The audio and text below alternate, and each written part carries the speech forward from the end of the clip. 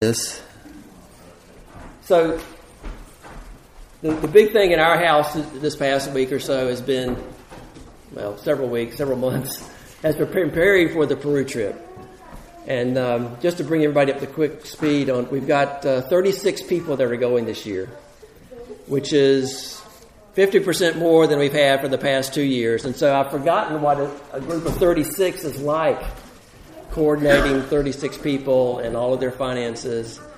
And of course, we're going to new places in Peru that we've never been before, so it means there's new transportation and new food sort of situations and new lodging situations that we have to deal with. But fortunately, God has given us Heather and Lima to do a masterful job of project managing all of those activities for us. And remember Heather, because she's canceled the engagement with her former fiancé, so she's been through that. She's been through all the planning for Crossway. Her parents are coming for what was going to be the wedding anyway, so they're coming. She had scheduled the wedding for when we would be there, and now that's all stopped. So there's just a lot going on in her life right now. That's pretty powerful. And then the second thing that's really important is that, I've just finished teaching through Philippians, and the thing that really sticks with me in Philippians is this idea of partnership. Partnership between Paul and the Philippians in giving and receiving, in sharing the gospel together, of him calling out to them for unity of mind, unity of spirit, unity of action. And it's been really a blessing because, so there's 36 of us going, and then we are going to link together with about 18 people from Lima, from the church in Lima, and we're going to get on a big bus, and we're going to ride to Nazca. And along the way, we're going to stop in Ica, and then another group of 6 or 7 from Ica are going to join us. So when we get to Nazca, our 36 in the Crosswave team is now leveraged into 60 people, hitting this town of 20,000 people. And of course, there'll be half of them speak fluent Spanish of the 60. And it's going to be a massive crusade, if you will, in Nazca. And the goal is to plant a church, is to work diligently this week. Actually, it's the pastor in Ica whose heart it is to go to Nazca. It's about 3 hours drive away, and plant this church. And he shared this idea with Pastor Roberto, who's our contact in Lima. And he said, yes, that's a good idea. So this will be the third place like this that Crosswave has been to see a church established, which is really, really exciting. I want you to just think about the partnership of going. Crosswave, there's 20-some churches in the Crosswave team. And then there's a church in Lima. Then the church in Ica. All going together to Nazca to do God's work and plant a church in Nazca. So pray for us every day. From the June the 2nd to the June the 8th to June 22nd. If you had told me this 10 years ago, that this is the type of things God would be doing, I would not have believed you. I would not have seen how this would be possible. But God is the God of the impossible. The other one other item I wanted to mention is that when we get there on Thursday, we get there on Wednesday night, and then Thursday, starting Thursday night, running through Sunday, they're having a missions conference at the church in Lima. So again, the pastor has really responded to God's call for this church to become a missionary sending church. And so he's having this missions conference, and they've invited me to speak the first night. So you're going to hear a dry run of the first night message.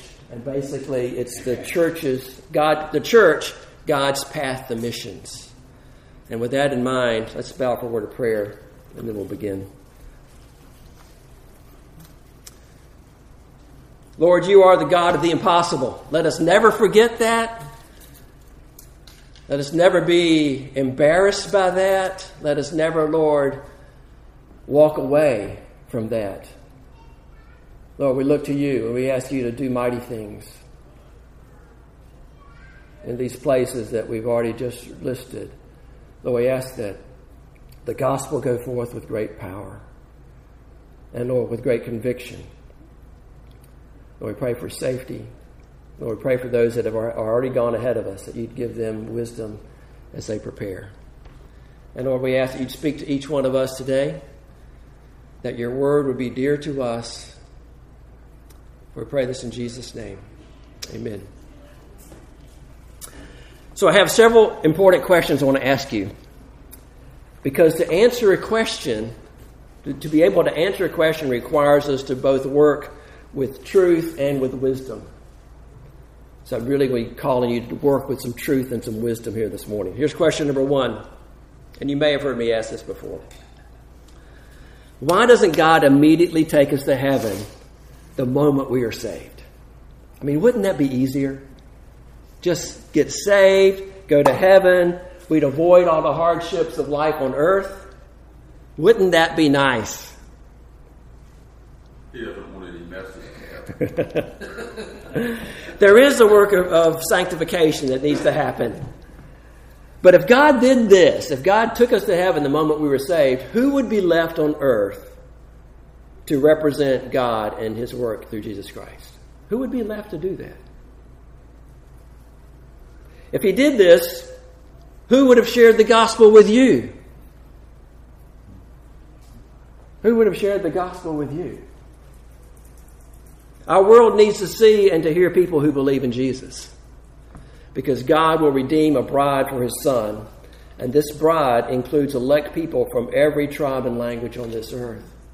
So God doesn't take us to heaven once we're saved because he has a plan and a purpose for us.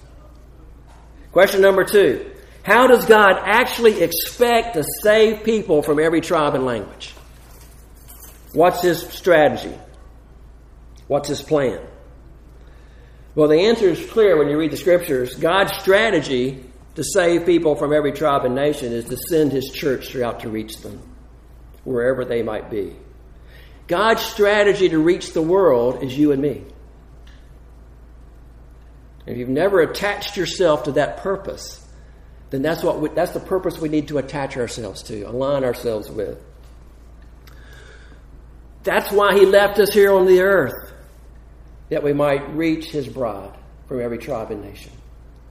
When Jesus commissioned the apostles to make disciples of all nations, they all understood that they were to teach every believer to obey all of Jesus' commands, even the command to make disciples of all nations. Therefore, Christ not only commissioned his church as a whole to this work, but he commissioned each and every member of his church to this work. No one in his church, no one here today is excluded from the commission given directly by Jesus. It is our calling. What I mean is this: just as a church cannot tell God that they are too busy or too poor to follow his commands, neither can any individual.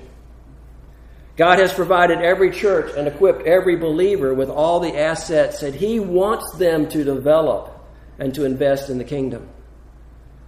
And then on the other hand, no one person, no one church, in fact, no one country has all the people, all the plans, or all the funding that God will use to reach the nations. The Great Commission in this sense is not exclusive. It's going to take all of us in every church at all times and in all places working together to go and make disciples of all nations.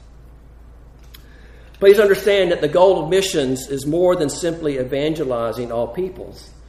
The goal is to make disciples who obey all that Christ has commanded. Making disciples takes time and it takes community. To fulfill this commission requires that new churches be formed in every region of the world. It is great that Mercy Ministries provide clean water and prevent abortions and offer food for the hungry and rescue people from slavery and from sex trafficking and all of the other hosts of things that Mercy Ministries subscribe to. This is showing God's love for people, and it's vital. It is the door for the next thing, which is preaching the gospel. People will not be born again if their hearts remain untouched by the power of the gospel of God. So the preaching ministry is necessary, but the church will lack love if it disregards the needs of the community and leaves them unmet. God's plan for his church is to love and to serve their local communities by proclaiming the good news of Jesus Christ and to yield the fruit of the Spirit through his grace. God's goal for the church is to be his faithful witness to all the nations of the earth. That's how God expects to save people from these lands. Now, question number 3. Does Jesus really have authority to tell us what to do? And I've been teaching this all year in Crosswave, and this is the question we come back to. Does Jesus have the authority to tell us what to do? And if you look at the scriptures closely, you'll find that you're reading that he's telling you when you're supposed to give and your attitude about giving. He'll tell you when you're supposed to pray.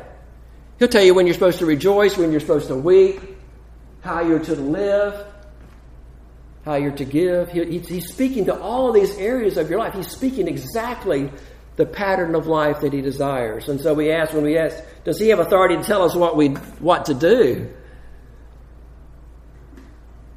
When we ask, are we accountable to his plan, to his will, to his commands? Yes, we are. He has all authority. And it's not just authority over spiritual forces and high places. It's authority over us. It's authority over us. He bought us with his life, with his shed blood, and now we are to serve him.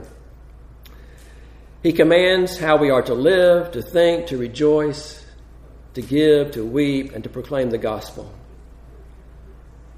So we all agree that God leaves us on the earth to fulfill his plan to save a bride, and he has authority to tell us and give us these commands.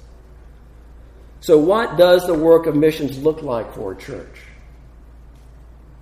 And I want you to open your Bibles to Acts 13. We're just going to look at the first 5 verses of Acts 13. You know, the book is officially titled The Acts of the Apostles, but in many cases it's interpreted as the Acts of the Holy Spirit. And we'll see that really clear in this passage. What passage again? Acts 13, 1 through 5. And I'll read it.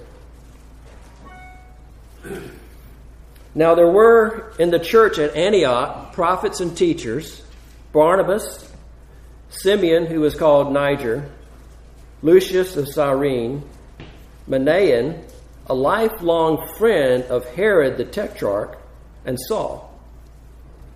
While they were worshiping the Lord and fasting, the Holy Spirit said, "Set apart for me Barnabas and Saul for the work to which I have called them." Then after fasting and praying, they laid their hands on them and sent them off. So being sent out by the Holy Spirit, they went down to Seleucia, and from there they sailed to Cyprus. When they had arrived at Salamis, they proclaimed the word of God in the synagogues of the Jews. And you can read the rest of that. It's quite adventure that they found themselves on. But let me go back. Who is the principal speaker in this passage? Who is the one who gives the command? It's the Holy Spirit. It was the Spirit of God who commanded the birth of missions. And not just in general, but by appointing 2 men. Missions was not a concept that even Paul invented. The idea of missions really was never in the Jewish mind. In fact, they normally did just the opposite. They worked to maintain a fierce isolation from all the surrounding nations. The spread of the gospel up to this point in Acts had been mainly through believers fleeing persecution and not intentionally going. They were fleeing persecution, and this changed this day in Antioch. Here, God set into motion the act of mission to change the world forever. It was this day God set into motion the mission to change the world forever. The idea to reach the world with the gospel for the glory of Jesus Christ was in God's heart from the beginning of time, but he waited until this moment. On this day, by the voice of the Holy Spirit, he assigned men this task. It's not too much to say that we are worshiping God today at the Bueller's home because of the faithful obedience of the men that day in prayer in Antioch. The mission has continued and has never stopped. So while fasting and praying, while the leaders were fasting and praying, the Spirit told them to set apart these two men to a new work. So what did they do? Well, they quickly obeyed, and they laid their hands on them. The laying on of hands has symbolized many things. Here, I believe it means to identify and confirm these men as being set apart for the work of the Holy Spirit, for the Lord's ministry. At this moment, from this moment on, these men would be united in the task of proclaiming the gospel to the world beyond their city. Then they sent them off. And then, considering the many scriptures that teach about supporting the work of God, we trust that the Antioch leaders sent their first two missionaries with the financial assistance they needed. The second part of being set apart for the future is to be released from the past and present. The book of Acts names 5 prophets and teachers who served the church in Antioch. But now Barnabas and Saul were to be released from the local church responsibilities. The changes would be hard to make, and these two dynamic men would be sorely missed. But the leaders did not reject God's call of these two prophets. They released them to expand into the ministry that God desired. They didn't try to cling and hold on to these men and say, no, you can't go because you're too valuable to us here. They released them to the work of God. So this leads to another question. What does Jesus want to say to you and to Gateway? No matter your church's size, age, resources, or challenges, we are not powerless, poor, or alone. Christ's commands and his promises are here today. He rules all things, is always with us, will never forsake us, and he has plans for us. It's not my goal to persuade all of you to become a missionary to serve in a foreign country. But I do seek that everyone here live focused on seeing the Great Commission fulfilled. God's plan involves every member of Christ's body. So let us also listen to the Holy Spirit speaks and move in faith to respond to his commands. So what should be our plan of action? I want to consider 4 basic responsibilities that we find in this passage that churches have in preparing to join in fulfilling the Great Commission. The first responsibility: submit to the authority and the message of Christ in worship and study. Not only is Jesus the messenger sent to reveal the Father, Jesus is the message himself. We are not the message, and we are sent messengers, but we carry the message of Jesus Christ. And if you look from cover to cover in the Scriptures, you'll see God's Word reveals the message of his heart for the nations. It's not hidden. It's not under a basket. God reveals his desire and his plan to reach the entire community of the world. Billions of people live and die without ever hearing the good news of the gospel of Christ. They enjoy neither the worship of God nor the blessing of following his commands. This reality cannot be tolerable to the people of the church. We are called to worship and seek the glory of God. We are all to apply the truth of God to the most urgent spiritual and physical needs that surround us in the world, even to lost peoples from different nations and languages. Lost people need the hope that is only found in Jesus Christ.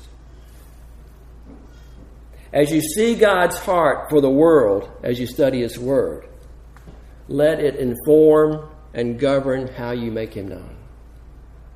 Attach yourself to this commission. It is our responsibility and our privilege to do so. We're not just passing time. We're engaged in God's heavenly purpose.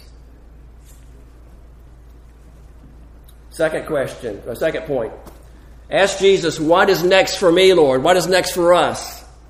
What more do you have for us? The leaders at Antioch weren't busy watching TV. They weren't sleeping, taking naps. They were fasting and praying, as God had directed them before. And if you look back in Acts 11, you'll read about the same guys, and you'll read about Agabus, who stood up and under the power of the Holy Spirit, he talked about a famine that was coming and called them to give. So these men in Antioch were listening carefully to what the Spirit was saying. And they worked to obey it.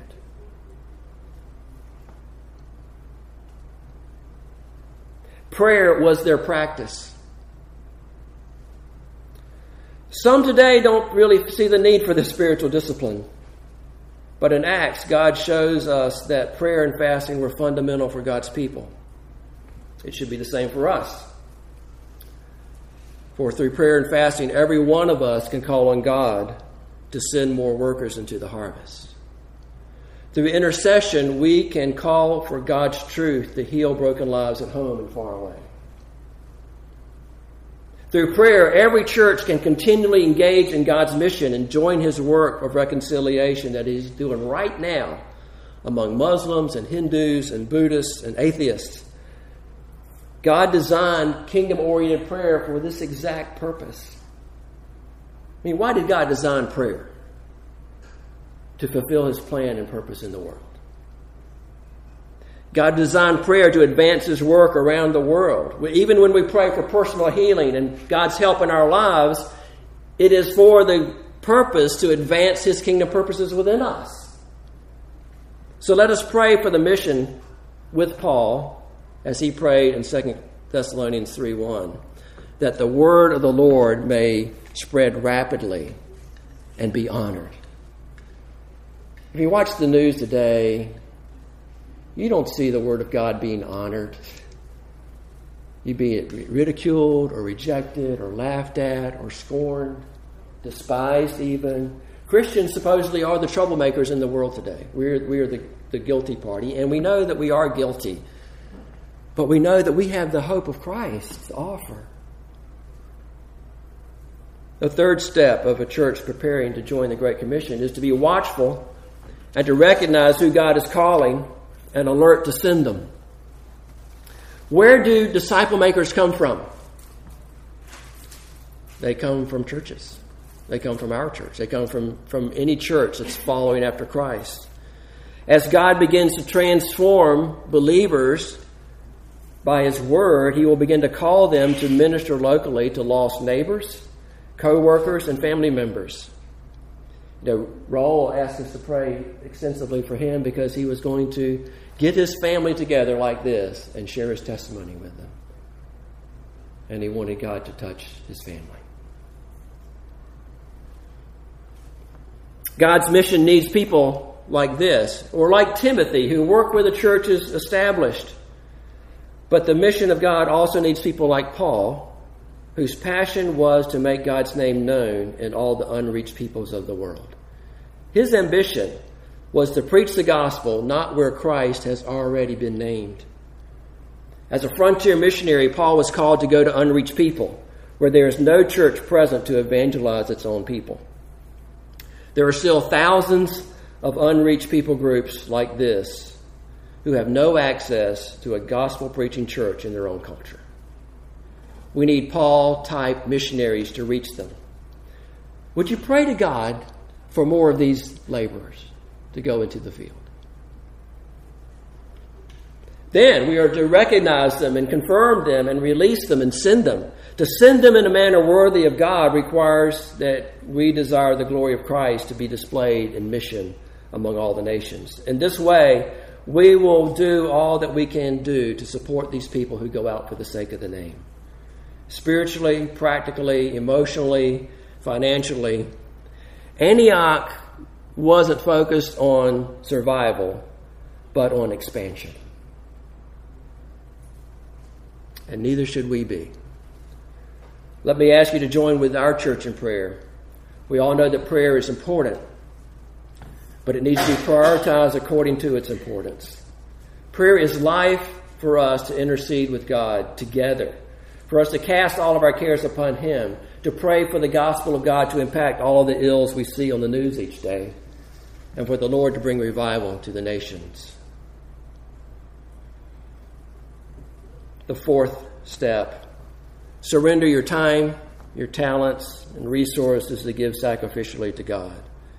As we were singing some of these songs this morning, I was just thinking about this line of surrendering your time and your talents and your resources to give to God. You know, if you say, God, I belong to you, then everything you've given me belongs to you.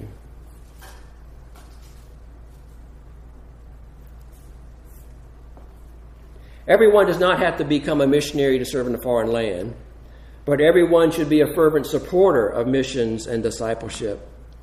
In God's eyes, both the goers and the senders are crucial and involved in fulfilling His plan. John tells us in 3 John 8 that both of these are fellow workers with the truth. There's a partnership in giving and receiving. God's heart is to save worshipers from every tribe and nation. Let your heart beat with this on this.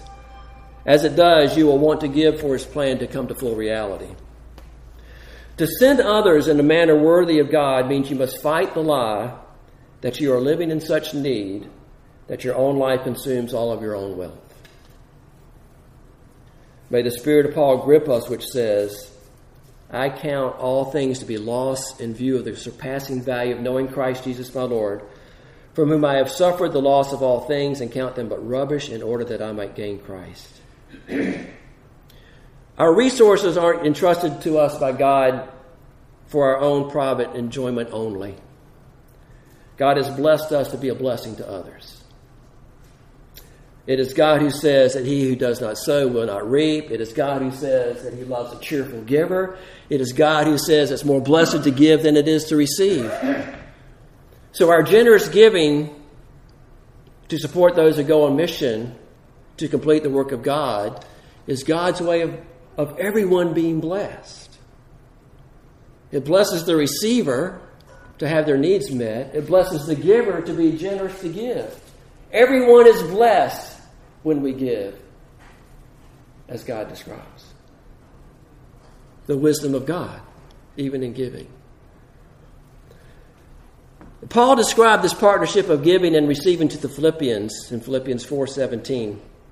I knew I wasn't finished with Philippians. These Philippians had supported foreign missions. And then he said to them, not that I seek the gift, but I seek the fruit that increases to your credit. Now, some people might be upset with this verse, but it's in the Bible, because it reveals an important truth about giving. It is a command with a promise. Giving is much more than a simple financial transaction between two parties. There is a third party involved, and it's God.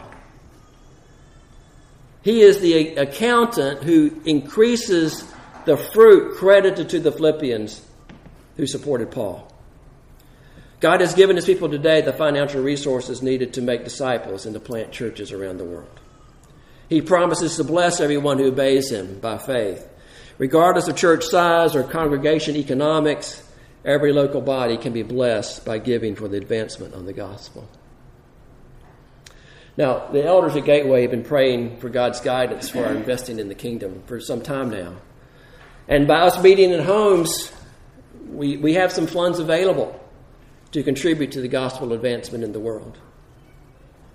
We have asked the Lord, should we contribute to Bible translation or to storytelling ministries or other things? Given somewhat the unique form and shape of our fellowship, we're thinking, well, maybe God has something a bit different for us to give. Maybe we should invest in Trend World Radio, 450,000 watt radio transmitter, so they can reach the entire island of Cuba with the gospel. Maybe there's something in Korea or in China where we should support. Maybe there's something in the 1040 window specifically. The church is going to be making an initial investment in church planting in Peru, I'm glad to say. In fact, Preston gave me a check this morning to leverage this connection we have with the churches in Peru, in Lima, and now in Ica. Would you pray with us about this? How Gateway can invest? Maybe it's something more to do with reaching refugees in Europe or in the United States. Where would God have us give? It's an important question. When it comes to missions, there are only three kinds of Christians: faithful laborers, faithful senders, and the unfaithful disobedient.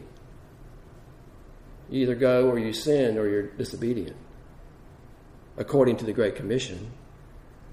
It's all right not to be a goer, but to be obedient to the Great Commission, that makes you a sender. You just cannot ignore Jesus' commands. You can't be so distracted that it doesn't register with your mind. Taking the gospel to an unreached people is expensive, uncomfortable, inconvenient, and sometimes even dangerous. But remember, Jesus didn't call you to heaven the moment you were saved. He didn't call you to a life only of comfort and convenience and ease on this earth. But he did call you to take up your cross and die to self.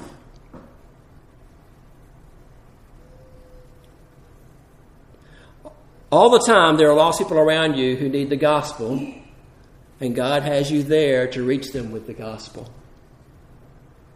But there are over 2 billion people in the world that have no church, no believers, no access to the gospel anywhere near them.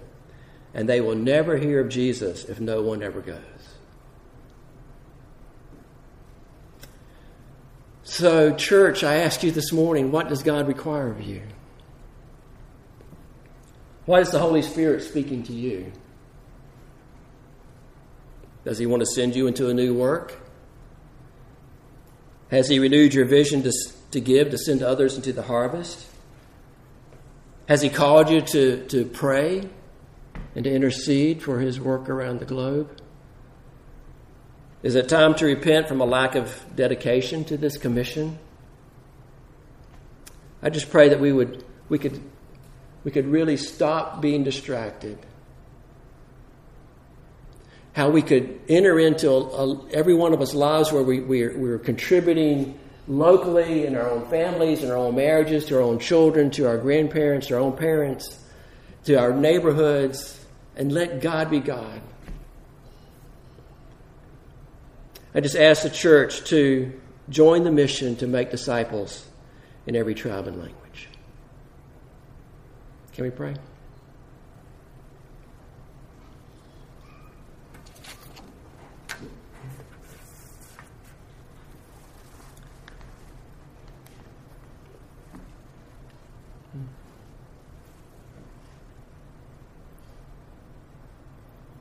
Father, in some ways, I feel like I'm preaching to people who know this, whose hearts beat with yours, Father, for the lost to be found by Christ. And yet, Lord, I don't want to presume that we have achieved a place where our obedience, Lord, shines brighter than the sun. Lord, I pray that you do a mighty work among us. Lord, your plan to redeem a bride for your Son Christ, Jesus Christ, involves reaching every nation, tribe, language on this planet. Because you have sworn that people from all of these areas will be at the great throne room. Not only invited to the great banquet, but, Lord, in attendance, because Jesus has purchased them. Lord, there's nothing stopping that work from being done except for people to rise up and go. and for others to rise up and send them on their way. Lord, I pray for Gateway, and I pray also, Lord, for the church in Peru, that they would see their opportunity in the kingdom of God to rise up, Lord, to be your faithful army, to be your faithful servants, Lord. And Lord, I pray that over the next 2 weeks that you would watch over Gateway Church in every possible way, or that you would, those that are going, or that you would be in attendance to their daily affairs and lives. Lord, those who are sending, Lord, you would connect them to what's happening. Lord, even if they don't know every detail of what's going on as the gospel goes forth, may they rejoice, Lord, in you that they are being a part. They are in partnership with the gospel going forth, Lord, in Nazca, Peru. Lord, we thank you. We thank you, Jesus, because you have called us to be an ambassador. You have called us, Lord, to be ambassadors for Christ. And Lord, there's nothing that's going to stop what you intend to do.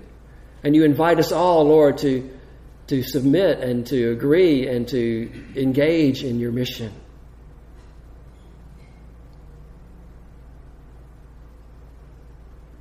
Lord, I ask that you would take my words this morning. You would filter out, Lord, anything that you don't want to have people hear. But Lord, what you'd have them to remember would be this passage in the book of Acts.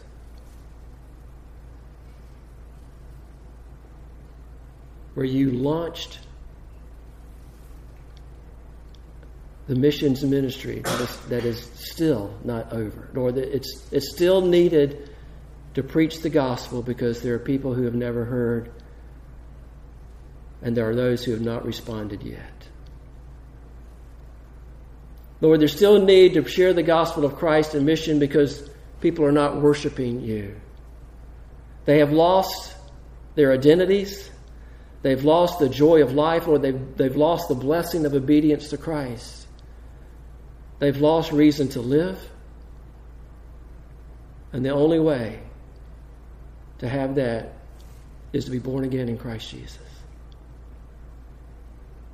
Lord, we thank you for the ministry of your Spirit here this morning. And we ask your blessing, Father. We pray this in Jesus' name. Amen.